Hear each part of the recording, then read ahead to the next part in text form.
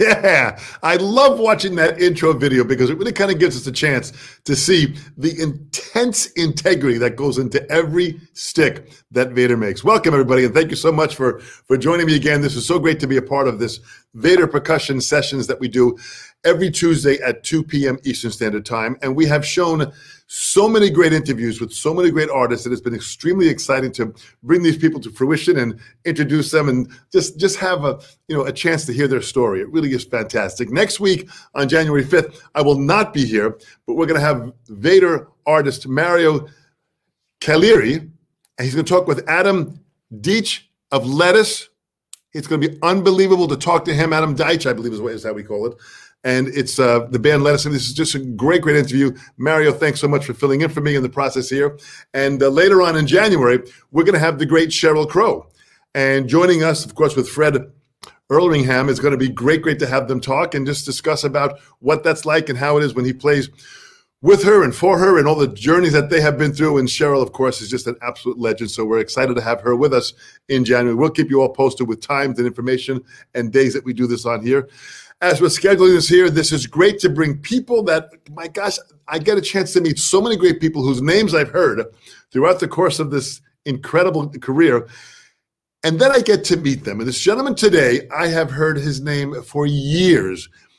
From the Bronx in New York, he's a phenomenal player. Would you please welcome Mr. Ralph Rolle? Ralph, come on and join us. Hey, man. How you doing?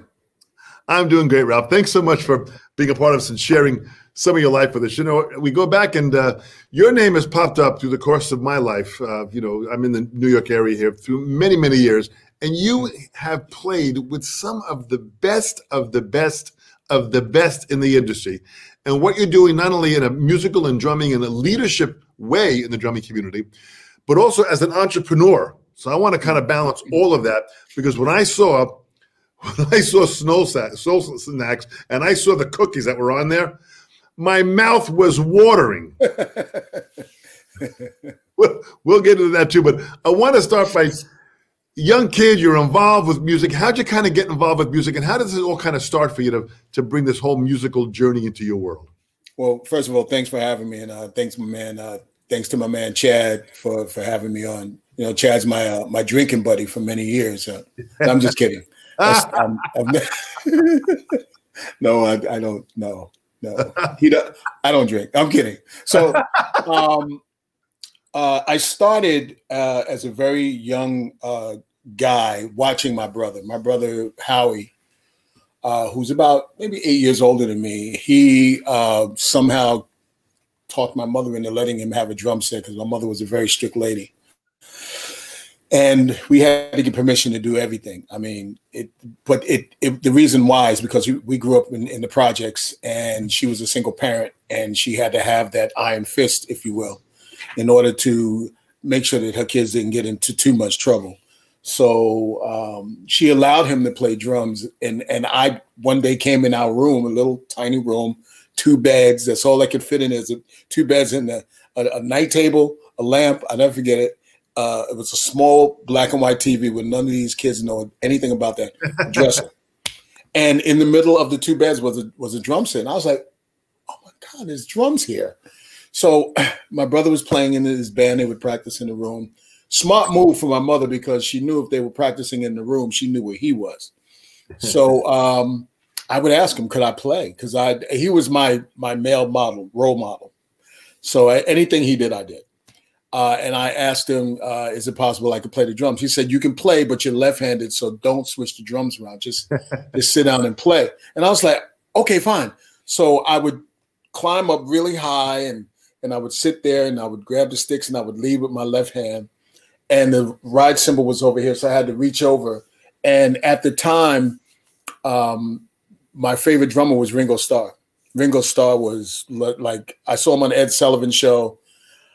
I loved Ringo, and still to this day love him, because he looked like he was having so much fun.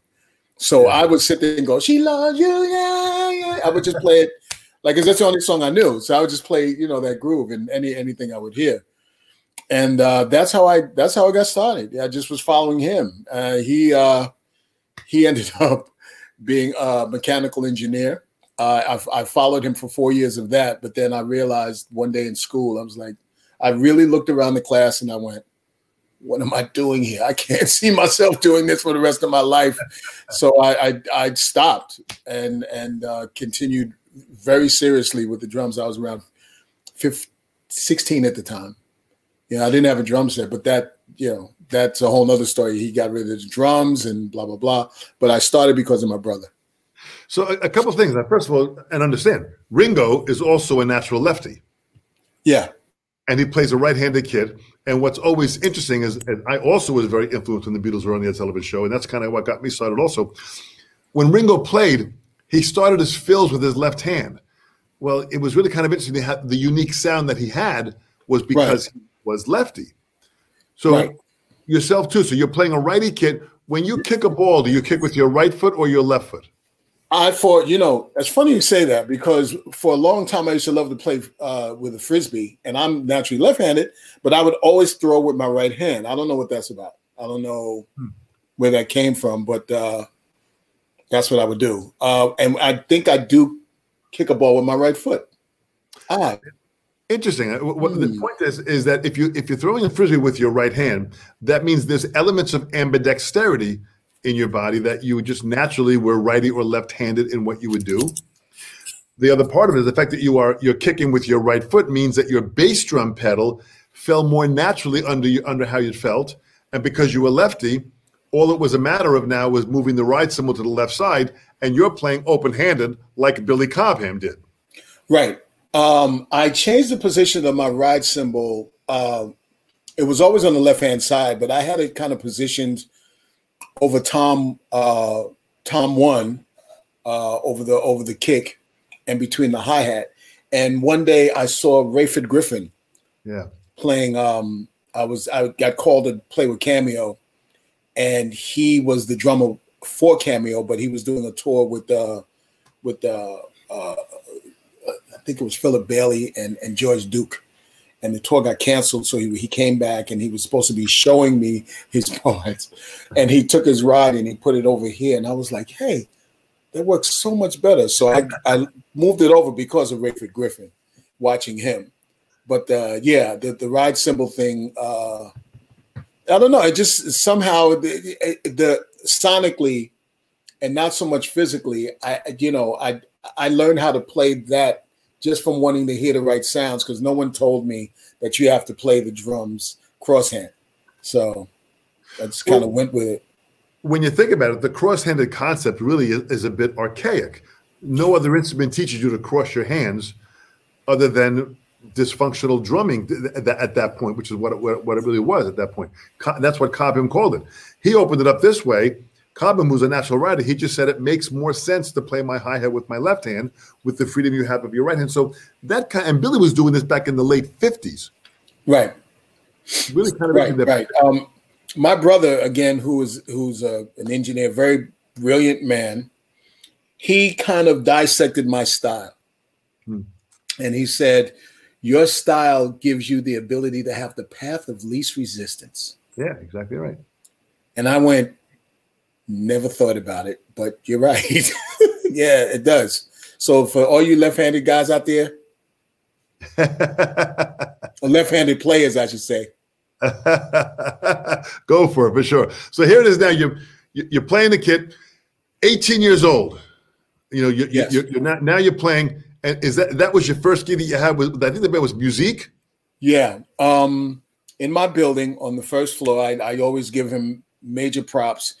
Was a drummer named Wade Taylor, nickname out in the projects. We used to call him Puggy. Puggy heard me playing one day when I finally got my drum set, because I used to play it every day. And he, very thick kind of James Brown kind of accent. And he called me out the window. Yo, man, you sound like I go up them drums up there, man. You doing your thing. So, I mean, in English, that means you sound quite well. I applaud you. So he asked me if I wanted to audition for a group Musique, because the drummer, his name is Tyrone Gauvain, had found another gig and they needed a drummer. So he thought I'd be good for it. So I told him, I said, yeah, man, I'd love to do it. But you got to ask my mother. And he came upstairs and he asked my mother, and because she liked him, if she didn't like him, I wasn't going anywhere. She said, no, he could go to the audition. She didn't know exactly what it was for. And I went to the audition and I got the gig. And it was the first time ever playing professionally, the first time on a plane, the first time out of the country. It was a lot of firsts that had happened at that time. But I got the gig, and I'm glad. Had you taken lessons before then? What was your preparation for this? Did you feel prepared? No lessons. Luckily, I had a good ear, and my brother and my sister had an incredible. But actually, both of my sisters, they had great record collections. My brother listened to everything, from rock and roll to jazz to the Last Poets. He was into all different styles of music, and mostly Motown is what I had gravitated towards. So no, I didn't have any lessons at all. My mother couldn't afford lessons, so I learned from listening to records. And luckily, a guy in my neighborhood, Jerry Horde, the Horde family was all in drum corps. And one Sunday, he was out in front of my building. I guess he was waiting for someone, and I heard drumsticks on the fence. And I looked out the window, and it was Jerry. And I said, "Hey, what's going on?" I said, "Where you going?" He says, "We're going to drum corps practice. You want to go?" I said, "You gotta ask my mother." So it just so happens that my mother served on the housing board with his mom, so he was safe.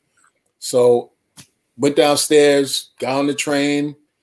Everybody met down on 125th Street. They took the 4 train uptown to the Kingsbridge Armory.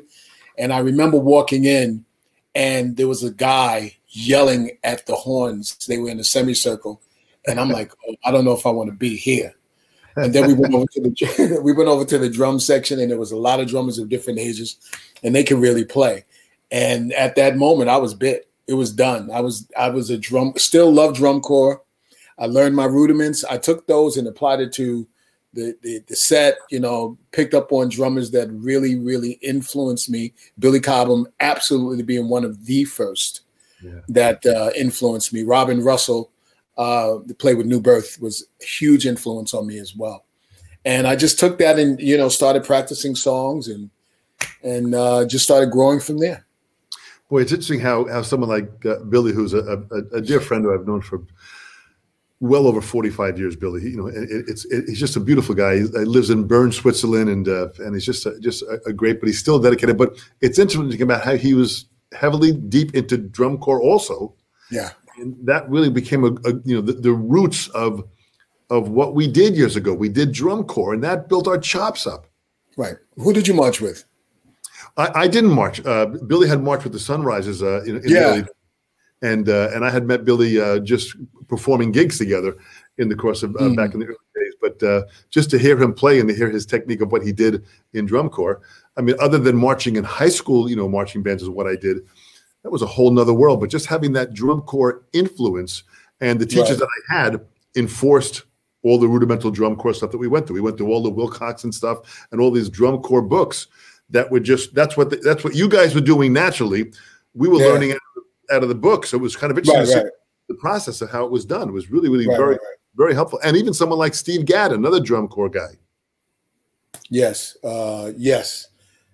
Big drum corps guy. He marched up, I believe he marched upstate New York. One of my, again, the guys of our age, we had certain influences that just changed the way that we thought about application. And Steve was definitely one of those guys. He came, it all came, we were the fortunate generation to grow up with so many different music styles that if we were smart enough, we would try to play all of it, and all of it would come out in good ways if you latched onto it, and that's what Steve Gadd did for me. When I started to learn his history, and I was blown away. I was like, dude, this guy is like, and he's so smooth. He's just smooth. He's got that drum and pimp stuff, man. And he's like a drum and pimp, man. He's so cool, him and Bernard Purdie, they just got this smooth thing about them that I love. And Cobham, what I loved about Cobham, my very first record that I ever purchased was a Robin Russell record, and my second record was a Billy Cobham record, which was Total Eclipse. The first was New Birth Birthday. And when I listened to Robin, and I listened to Billy, and then I listened to Gad, and then I listened to Danny Sarafin, I started to get all of these, like, what I would call them as canvases of playing that I'm like, I like all of this. I mean, I like it all. It's just, Peter Erskine and Harvey Mason. I'm just like, I'm loving all of this stuff. And then I discovered Buddy Williams. Oh my goodness. How great, right? A great player. Buddy's that dude, man. He really is. Buddy is he's amazing. Buddy is an amazing player because, like Gad and like Purdy, he has figured out how to play across the spectrum of so many different music styles and do it kind of seamlessly and makes it all sound good. That I started turning over records, and we all did, and we're reading it, and I'm going, who is Buddy Williams? Because I'm seeing this guy on every. I'm got Buddy turning over the record. Buddy Williams, jazz record. Buddy Williams, R&B record. Buddy Williams. Like, who's Buddy Williams? I want to know him. And there was one other guy, Aaron Schwartzberg, I believe his name is. Schwartzberg was on a lot of records too. So I was getting all of these influences from so many places. And again, no teacher, so I was just listening to them. Well, it was a different time years ago, and I think it's an important thing to kind of bring up the fact that, first of all, on the radio, we had such a variety of music that was played on just regular radio. You could turn it on, and you'd hear Motown, you'd hear pop, you'd hear Beatles, you'd hear Chicago, you'd hear Blood, Sweat, and Tears. I mean, it was just so, Earth, Wind, and Fire. You hear Stevie Wonder. It was just so much influence coming from all different types of music. It was a very different world, and on the albums that we bought had all the information of who was playing what. I missed that in today's music. Yeah. Here's one great thing here. Just a quick little segue. My daughter, who is now 18 years old, she recently started getting into vinyl, but more about the art of the covers. And for Christmas, I bought her a turntable. What a great thing to watch her, like, just open herself up. And believe it or not, her favorite artist right now is Johnny Nash. Oh, she just listens to Johnny Nash.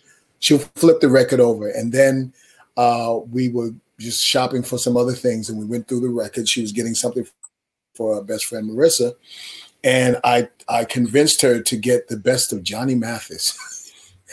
And to watch this 18-year-old, and I'm so happy because she's reading the album covers just like what you were saying.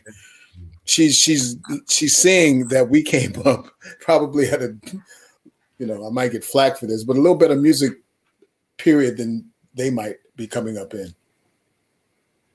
Well, that's a fair point. I mean, we had information that was delivered to us immediately. And when we bought an album, we listened to the entire album. We listened to the entire representation of the art. It wasn't just one song. You'd hear all of it. So it took you on a journey. You're reading the lyrics. You're reading who played on each album. And it was a different drummer. It might have been Gad. It might have been Jeff Porcaro. Whatever we were hearing, we kind of knew their sound because we saw their name relating to what we heard. And it was a very different kind of an education that we had. Right. It was really a very blessed time. Yes, it really was. And all the genres that came around when we were, coming up helped us to, just be more seasoned, if you will, musicians, that we wasn't just kind of locked into, as I said before, one thing. It's kind of cool. So you're with music, you're traveling now, and all of a sudden you're on a plane, you're traveling. I mean, there's a lot has happened in a short amount of time, and you're just taking this in. How are you adapting to it, even just mentally? How are you kind of, fitting in with all of it? How are you interpreting all of it? Well, at the time when I was in music, I was still in drum corps, and I was actually still in marching. I was still of age to march. But I was excited about the experience of actually, playing an instrument for lots of people, and then someone actually pays you. It wasn't a lot of money, but that wasn't what for me, that had nothing to do with it at all. It had nothing to do with how much money you made. I still lived at home with my mother, so I was a lucky guy. It was more about the experience and the just the knowledge of what came along with being a musician. I didn't even consider myself a professional musician back then in the beginning. I was just trying to get a gig and keep a gig and continue playing and get my name out there. As you know, this is long before social media and computers and phones and things of that sort. So somebody had to pass your name along. So you needed to have all the right attributes, at the time. So I was excited. My mother was not so excited because she came from an era of you need a job, and you being a drummer is not a job. That's just something you do. And I kept telling her, I said, no, this is a career. I don't want to be an engineer. I don't want to go to Pratt Institute. I don't want to do that. I want to play drums. And she wasn't very happy about it. But, over time, I think she saw my passion for it. So she kind of got on board. My older sister, Yvette, she was very supportive, and she was an artist. So she was very supportive of the forward motion. She helped out a lot. My sister Yvonne, she was if you have a political name in the family, my sister was almost like I would say Desmond Tutu, because she was always negotiating with my mother to get me in things or out of trouble. Mom, he didn't mean it, Mom. He didn't. No, Mom. And she would, so my sister Yvonne was very cool with that. Yeah. So, but it was an experience. I learned a lot from it. It was a transition as to what I wanted to do, where I wanted to go, and how I wanted to get there, and what it took. Yeah. Yeah. So these are skills that first of all, from your upbringing, those disciplines and that integrity is already kind of embedded in you. But now you're starting to fine tune them, because after music now, you start taking off and you start playing with a wide variety of other people, and you're starting to make connections that is really building this incredible career. Yeah, well, what happened is, going back to the drum corps years, I was fortunate to be under the instruction of two amazing people. One of them is a guy named Bobby Craig, who has taught a lot of drummers, who are very lucky to have his tutelage. And another one was a guy named Ricky Mangum. Ricky Mangum, great drummer, used to drum with the Brassmen. He went to Skyliners for a second, but Ricky became my big brother. I used to go to his house. We used to just practice and play, and he's good. He was very good at that. And his mother was always very kind to let me stay over, and we worked out a lot. Bobby Craig, who I call Yoda, he just had this very poetic way in which he taught that most drummers that are instructors now kind of use his style, because he's when I say poetic, he's like the Alvin Ailey, the way he shows you the movement of your stick and the way he looks at your hand and how you hold the stick, and how he just gives it a whole nother dimension. And I'm glad that I met him, because he paid a lot of attention to serious detail, not so much of the ruggedness of playing, but the details in the sensitivity and the expression of what to play. And that I took with me, and moving forward to get other gigs that, and again, I got to go back to listening to all of these records. I was listening to what the masters were doing. I was paying attention to the types of sensitivities that they were using, as I call it, a canvas. Their stroke on that canvas for the music was always something that was like, oh my goodness, this is amazing. I want to play like that. Well, it's very interesting. We have people that are listening and tuning into us from Mexico, from Ireland, from all throughout the U.S., from all different countries in Europe, and it's amazing. And you mentioned a name like Alvin Ailey. And I want people to understand, Alvin Ailey was a great great dancer himself, but a great instructor, and started the Alvin Ailey Dance School, which has gone on to continue at this profound way of teaching dance, which was about movement and expression. Right. So what you're talking about now, and by making that comparison, just shows the amount of depth that you were researching in the same thing, in movement and expression. This is fantastic. Well, again, my mother was strict, so I had a lot of time at home. So if I would, she would let me go to the library, and this is the library was that place where the universe opened up, not like the computer like you have now, which is a whole nother thing. But I would go down to Lincoln Center Library, and from being under Bobby Craig, when we would go out to the Falcon Cadets in Elizabeth, New Jersey, we would stay at his house, and he would play these orchestral pieces, and he would have the score. And he just said, follow along if you can. And, we didn't know what we were following. We were just counting. But that opened some of us up to wanting to learn how to read music, wanting to learn how to orchestrate and write, pieces and things of that sort. Yeah. So all of that was part of the whole influential thing. My sister worked in the community center in my neighborhood. They had an African dance over there. So I was doing hand drumming with Aziz Ahmed and his brother, Fareed. And I started to just keep all of these things like, wow, the world is a beautiful place. The library is a beautiful place. I was a kid from the projects, but I was a nerd. I was a straight up nerd. I didn't let people know. I mean, I had the whole, yo, what's up? But I was more to the books, man. I got skipped from 7th to 9th grade, but I didn't tell anybody I got skipped. I didn't want people to know. That's fantastic. So with this here now, being the nerd that you still are, in the matter of fact, and the fact that in this process, how did it go from there? Where did Nile Rodgers come in and Chic and all these different other acts? I mean, you played with everybody, and then you did 14 seasons on It's Showtime at the Apollo. Yeah, I mean that in itself was everybody coming in that you had to play with. This was you on the cutting edge of playing. Yeah. The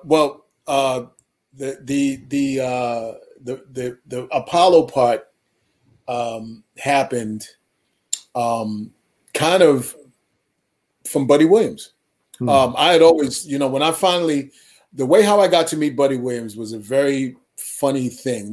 I was walking through my neighborhood, and there was a guy walking towards me. He had on a Zildjian t-shirt, and I went, "That's odd." So I stopped him. I said, "Excuse me, do you play drums?" He says, "No, but I'm the drum tech for Buddy Williams." And I said, "What?" He said, "Yeah, I'm the drum tech for." I said, "You are the drum tech for who? Buddy Williams?" I'm like, "Get out of here!"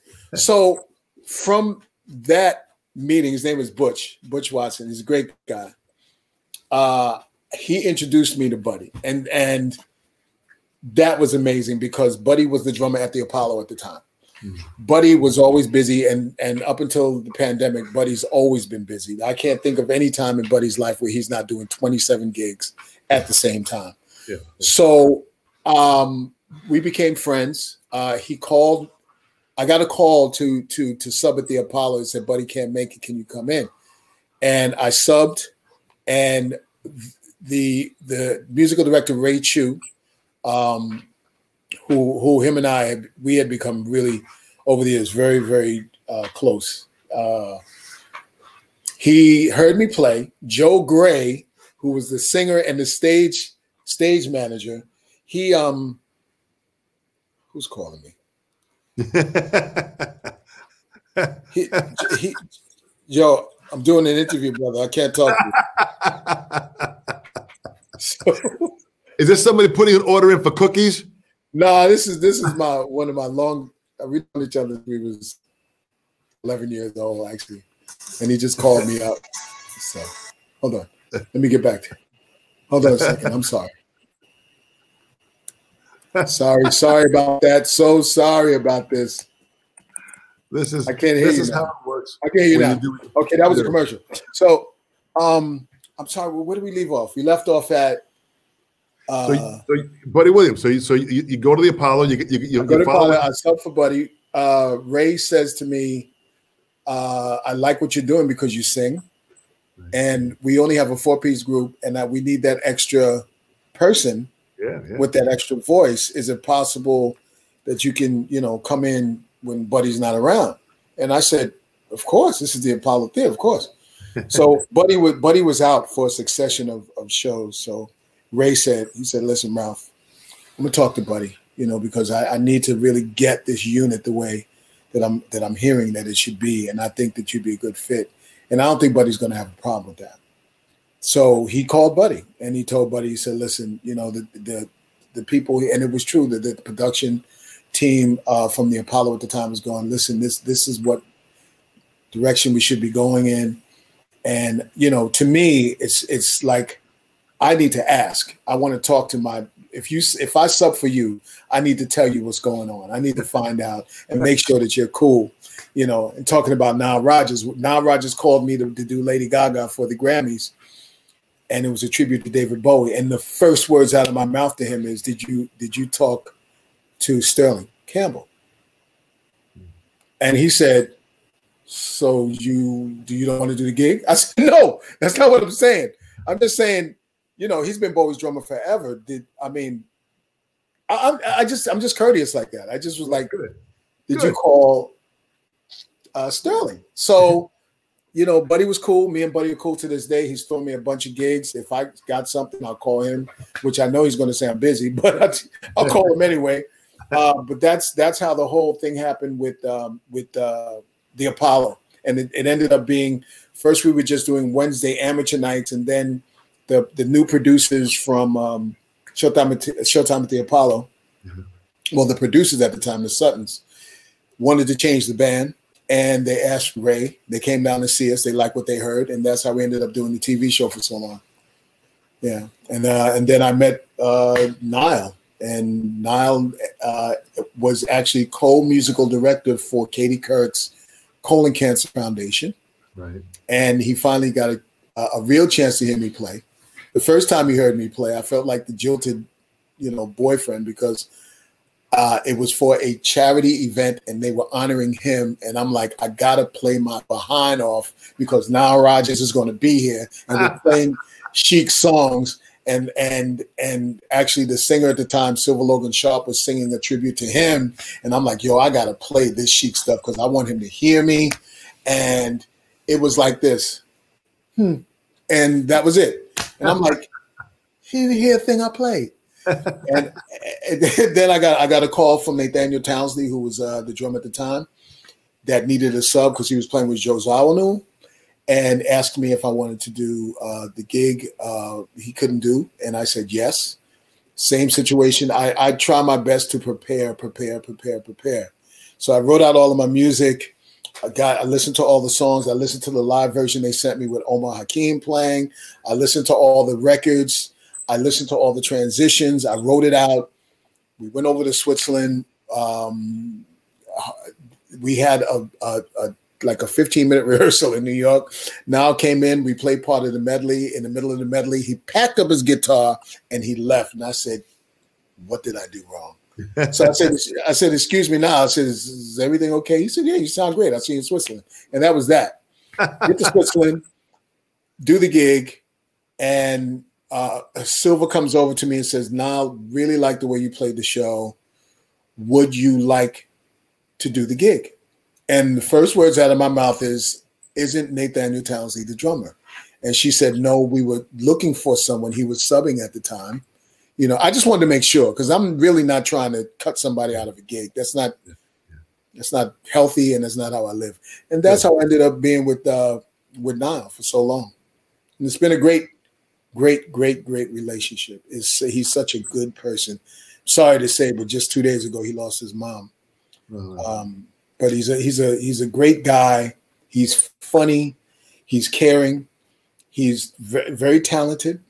He understands the band concept as far as the band shares the band. He's always trying to include us in different, events and things that he can. And I really appreciate that feeling of security.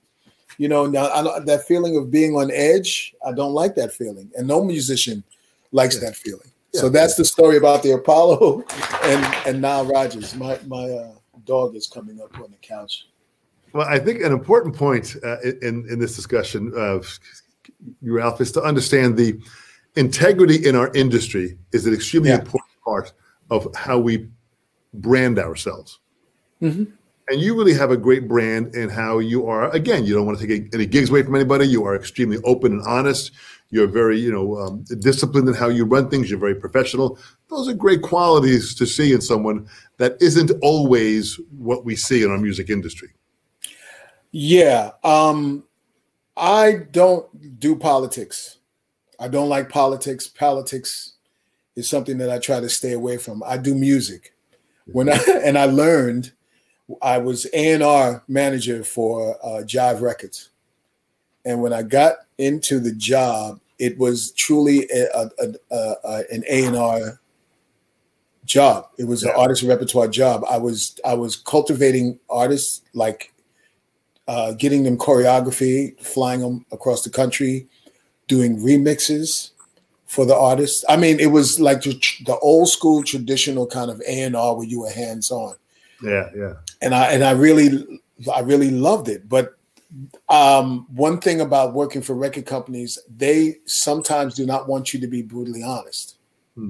So I was brutally honest about an artist that who happened to turn out to be huge. But I told him, we were at a round table.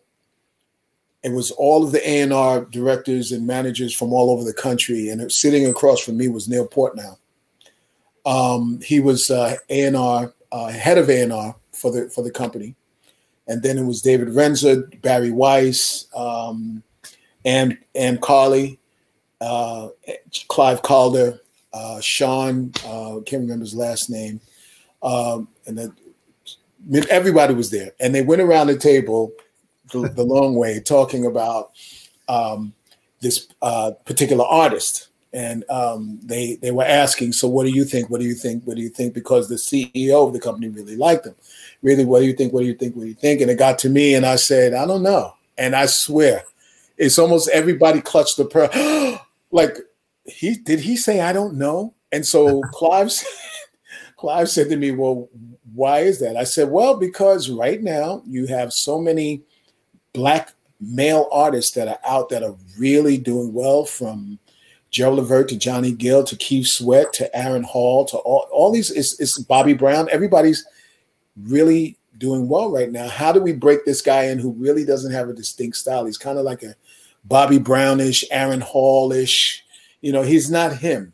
So he sat there and he looked at me and he said, well, what do you think? I said, well, what I think is that he needs a really good programmer to learn his way around the studio. And if we pick a good studio for him and get a really good engineer to kind of help him expose his sounds, and maybe even work with Teddy Riley because he's on the label, that might be good. He sat there with total silence and he said, you know what? I'll get Chris Trevitt. We'll do the project in Battery Studios, which he owned, and you'll get a good programmer for him. And I said, yeah. What I didn't know at that moment is I just hung myself.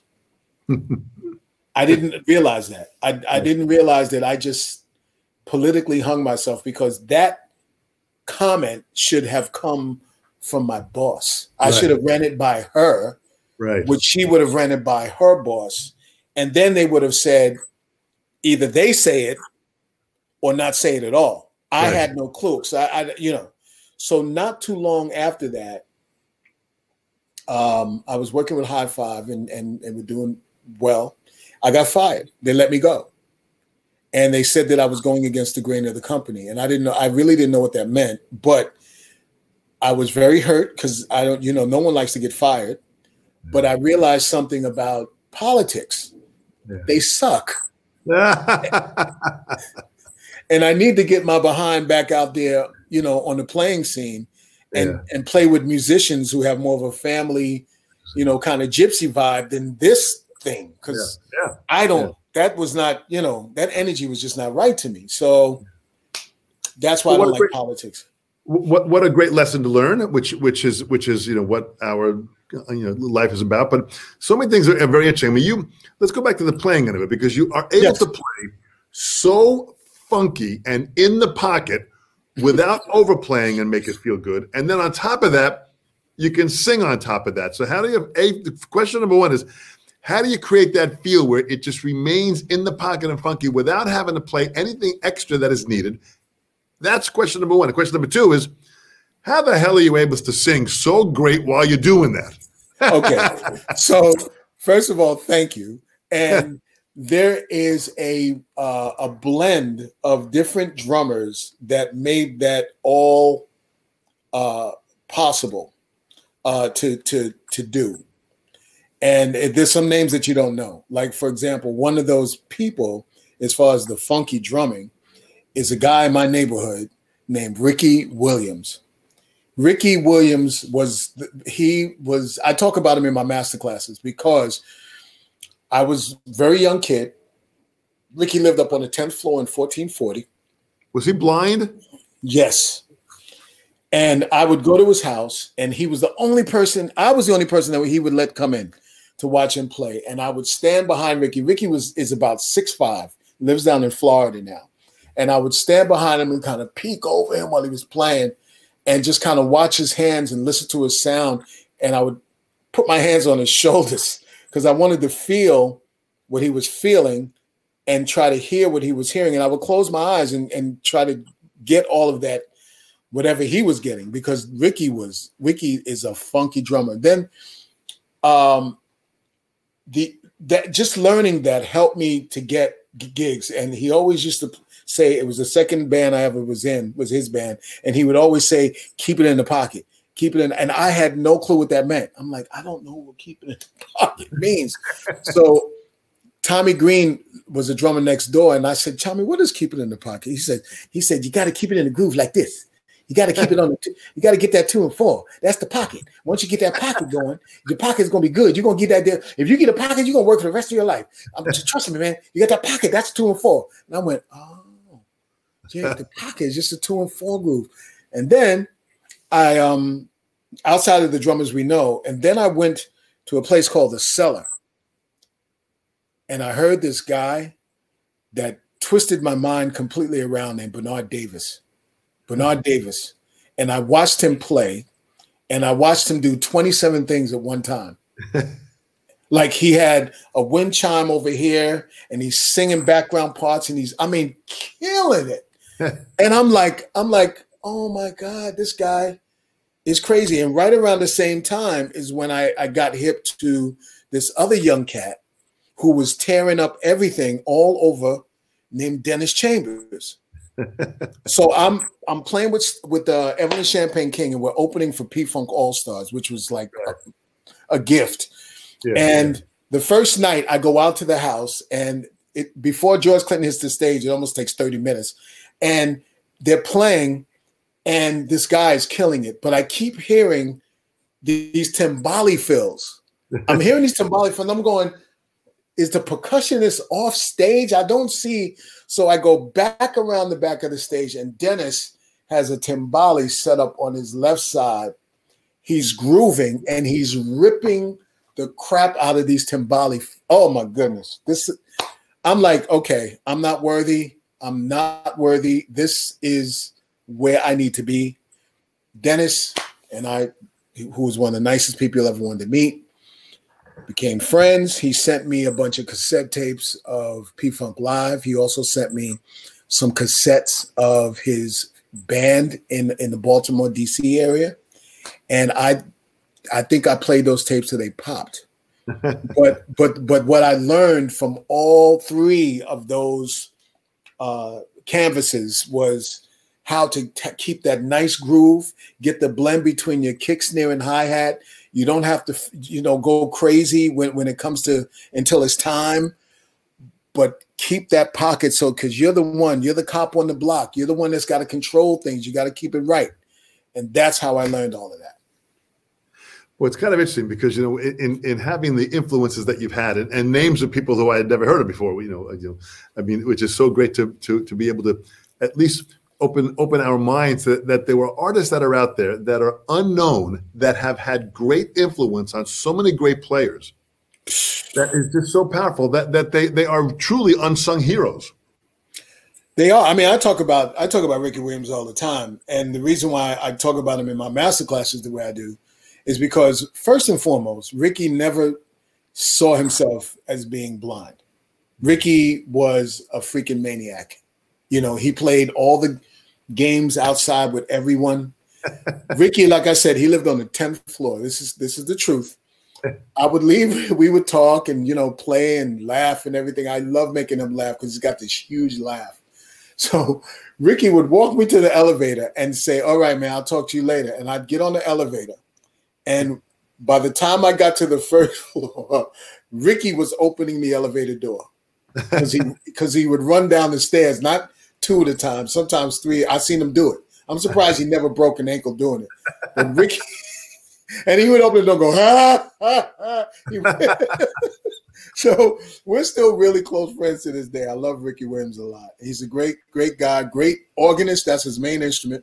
Plays everything, runs Logic at his house by himself. Wow. Yeah, he's an amazing guy. Pretty powerful. You know, you talk about playing in the pocket and playing in the groove. You use the Vater model, the West Side stick. What is that? Is that what feels best in your hand? Okay, so for a very long time, I was trying to find a stick that worked, like every drummer. You're trying to find that what stick works, and I've never been someone to just kind of follow the pack. You know, everybody at the time was playing Pro Marks and things of that sort. And then I came across these sticks many years ago called, it was Vater. I was like, wow, Vater. And they felt great. And then I found a model that was working for me for a very long time called Manhattans. Manhattans. I'm looking for a stick that gives you not only a great sound on the drums, but a great sound on your cymbals, in all, you know, whatever you're playing. So you're not worrying about getting the right feel or approach because your stick isn't giving you what you want. And Manhattans for a long time, I think almost the entire time up until the last few seasons on Showtime at the Apollo, I used Manhattans, and the musical director, Ray, he came to me and said, let me see a stick. Ray's a drummer. Before he became a keyboard player, he was a drummer. He played my sticks. He said, I want you to try to switch to something that's a little meatier. I'm looking for something a little meatier. Now, he's the musical director. I can't turn to him and go, so, yo, man, well, this is my sound. No, it has music as a performance has nothing to do with me. It's all about what the music is asking for. You ask the music, what are you looking for? And you give it to it. You ask the musical director, what do you want me to play for the music? You ask the producer in the studio, what sound are you looking for? So you bring a wide range of different styles of sticks to be able to make that possible. So I talked to Jimmy Mola, who was the king of sticks. Jimmy Mola's longtime friend. I've done voiceovers with him in different companies. Jimmy Mola is not only a great drummer, but he's a maniac of a person. I love him. And he said, yo, man, you might want to check out these sticks Vater has called West Sides.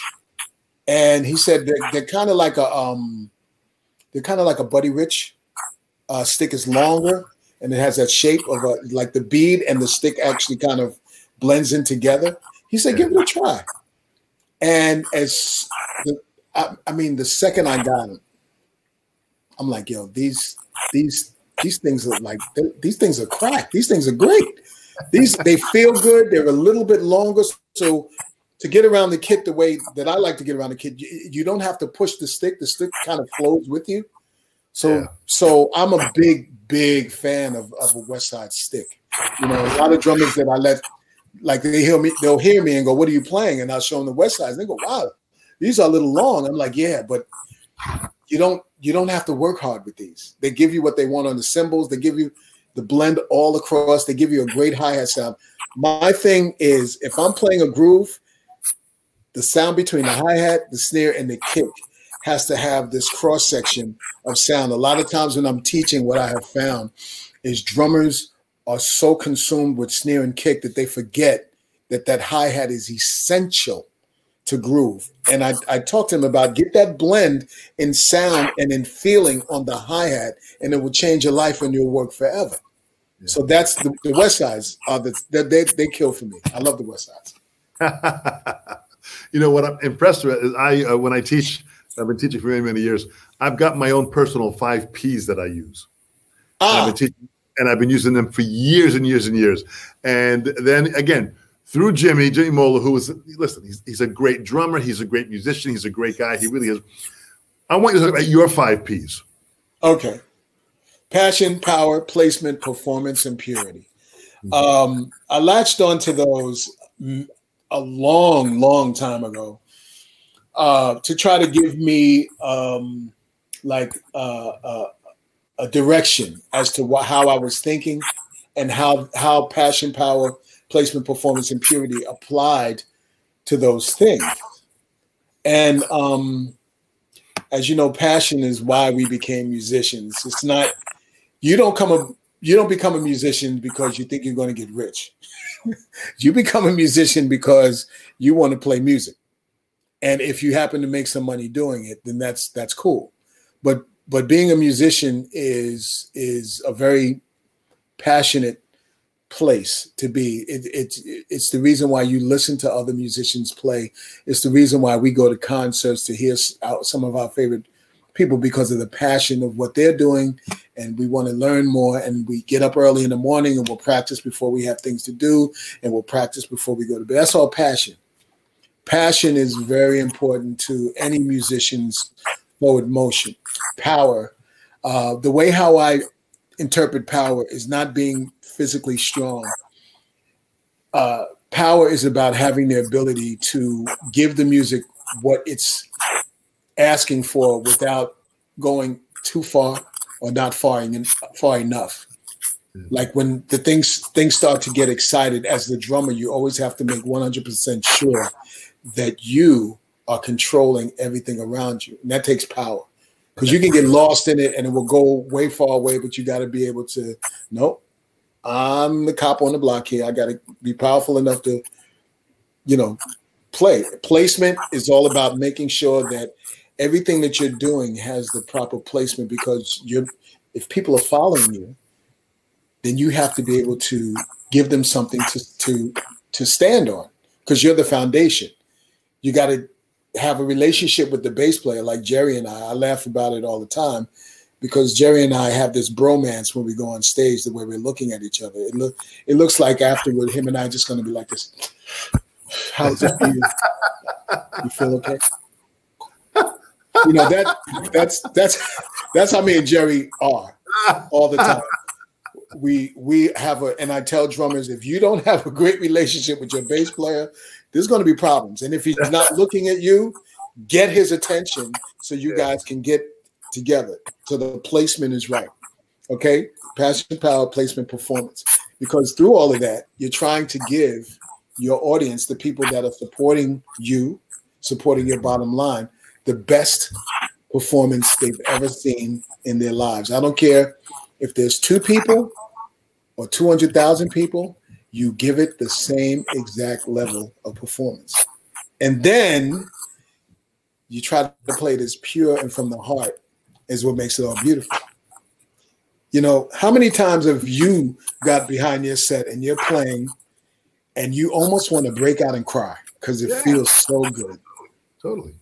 I there's not a singer or a musician that I have met that hasn't had that feeling. Sometimes when we're on stage with Nile, Jerry and I will just be, it's like I actually say to him, dude, I love you, man. And it's just that brotherhood of where we're going, and watching the people and that whole cycle of energy that we talk about, where it starts on stage and it goes out into the audience and then it comes back on stage, and you get to the point where you don't know the difference between the audience and the stage, because it's all one big, beautiful, love fest going on. And that's passion, power, placement, performance, and purity at its best. So that's what I teach in my master classes when I go out. I'm not going out there doing fancy stuff. That's not what I'm doing. I'm trying to get people to connect more with their instrument from a very personal standpoint. And that's why I always talk about the canvas, because painting is very, very personal. And you're always trying to get the blend. And if you have a paintbrush and I have a paintbrush and we're both standing up there, we want to paint something great together. So when we stand back and look at it, we go, that's what I'm talking about. Oh, all right. Okay, we're good. That's important to me. Playing has never been about me ever. It's always about the music. Always. Boy, that's beautiful, Ralph. You know, it's interesting. You talk about just this incredible, you know, these 5 Ps.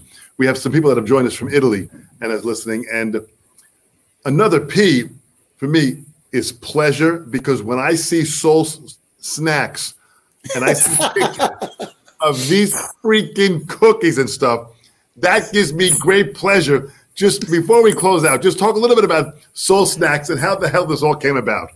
Okay, so coming up, I was kind of a quiet kid. As I told you, I was a nerd, and my mother always stressed education. So I didn't have, in my neighborhood, coming up in the projects, most guys had cool. They had the, you know, now they call it swag, but back then you just had to be cool. There was, you know, you see a girl, they'd be like, hey, what's up? How you doing? What's your name? Where you from? Man, I swear I wish I was your shoes because you could just walk on me, baby. I didn't have that. You know, I was kind of like, hey, you know, so I learned how to bake from watching my grandmother and my mother. And my cool was, if I saw a girl that I liked or whatever, I started talking to her, I would actually bake something and I would give it to her. She'd go, oh, that's so sweet. Oh my God, thank you. And I was like, I got you. So that's how the whole cookie thing came about. It's just seeing the reaction. You like music, seeing the reaction that people get when they sample it. And my girlfriend moved in, and my production company, this was after my mother passed away, we were working in my house, and one day I went in the kitchen while we was producing. I whipped up some cookies real quick, and I brought them in the back room, and they both looked at me, Armando Colon and Gerard Harmon, who are my brothers for life. They looked at me like, yo, what's up with these cookies, dude? Like, what's good? Like, why are you making cookies? And I'm like, because I like to make cookies. It's like, you all right? I'm like, what do you mean am I all right? Yeah, I'm all right. So they tried the cookies. They was like, hey, yo, these are good. Okay, so you need to make these again. And then my girlfriend and I decided to give out cookies for the holidays. It was 36 friends. We couldn't afford to give out gifts. So we made cookies for everybody. And many people said, you need to sell them. And that's how I started the Soul Snacks cookie company. And now one of our biggest clients is JP Morgan Chase. And we bake for one of the biggest caterers in New York City, which is Great Performances. And we've come a long way, a lot of ups and downs, but I have a big factory now where we bake cookies, and I'm in the midst of beginning the talks on a new deal in the beginning of the year. And I'll get back to that, but I think from what I'm hearing, it's going to be extremely promising. So anyone out there who has any dreams, do not walk away from them. Always follow your passions, follow your dreams, because they will come true. I mean, we sell a lot of cookies, and then if you want to order, just go to eatsoulsnacks.com. Have a restaurant too. So we have the website now up on the screen. And there it is, eatsoulsnacks.com. This is so great. What a great story. Ralph, you really are inspirational on so many different levels, you know, and the fact that you have allowed perseverance and persistence to be a part of your life, that you just don't give up. You don't use the word can't. You are extremely positive and motivational. The fact that you see something, you stay focused on it, you go for it, and you go back to the roots of your family, which is great upbringing, great discipline, great values, great core values that is guiding you still to this day in the success of not only all that you've done in the music industry, but what you're doing now in the snack industry. This is incredible. Thank you very much, Dom. I really appreciate that. And I tell everyone, do not talk yourself out of doing something great. Do not talk yourself out of it. You don't want to look back and say, what if? Success is not how much money you make. It's in finishing the thought. Finish the thought. Be the greatest that you can. Finish the thought. That's extremely important. Great words to finish by. Ralph, I thank you so much on behalf of Vater Percussion. You have been a joy to talk to. You are the last interview we have now before the year 2021. So this is a great way to go out on such an uplifting and positive note.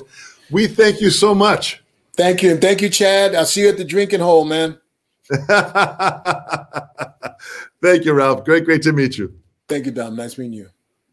Fantastic. These interviews are just so great for me. I get a chance to meet these incredible artists.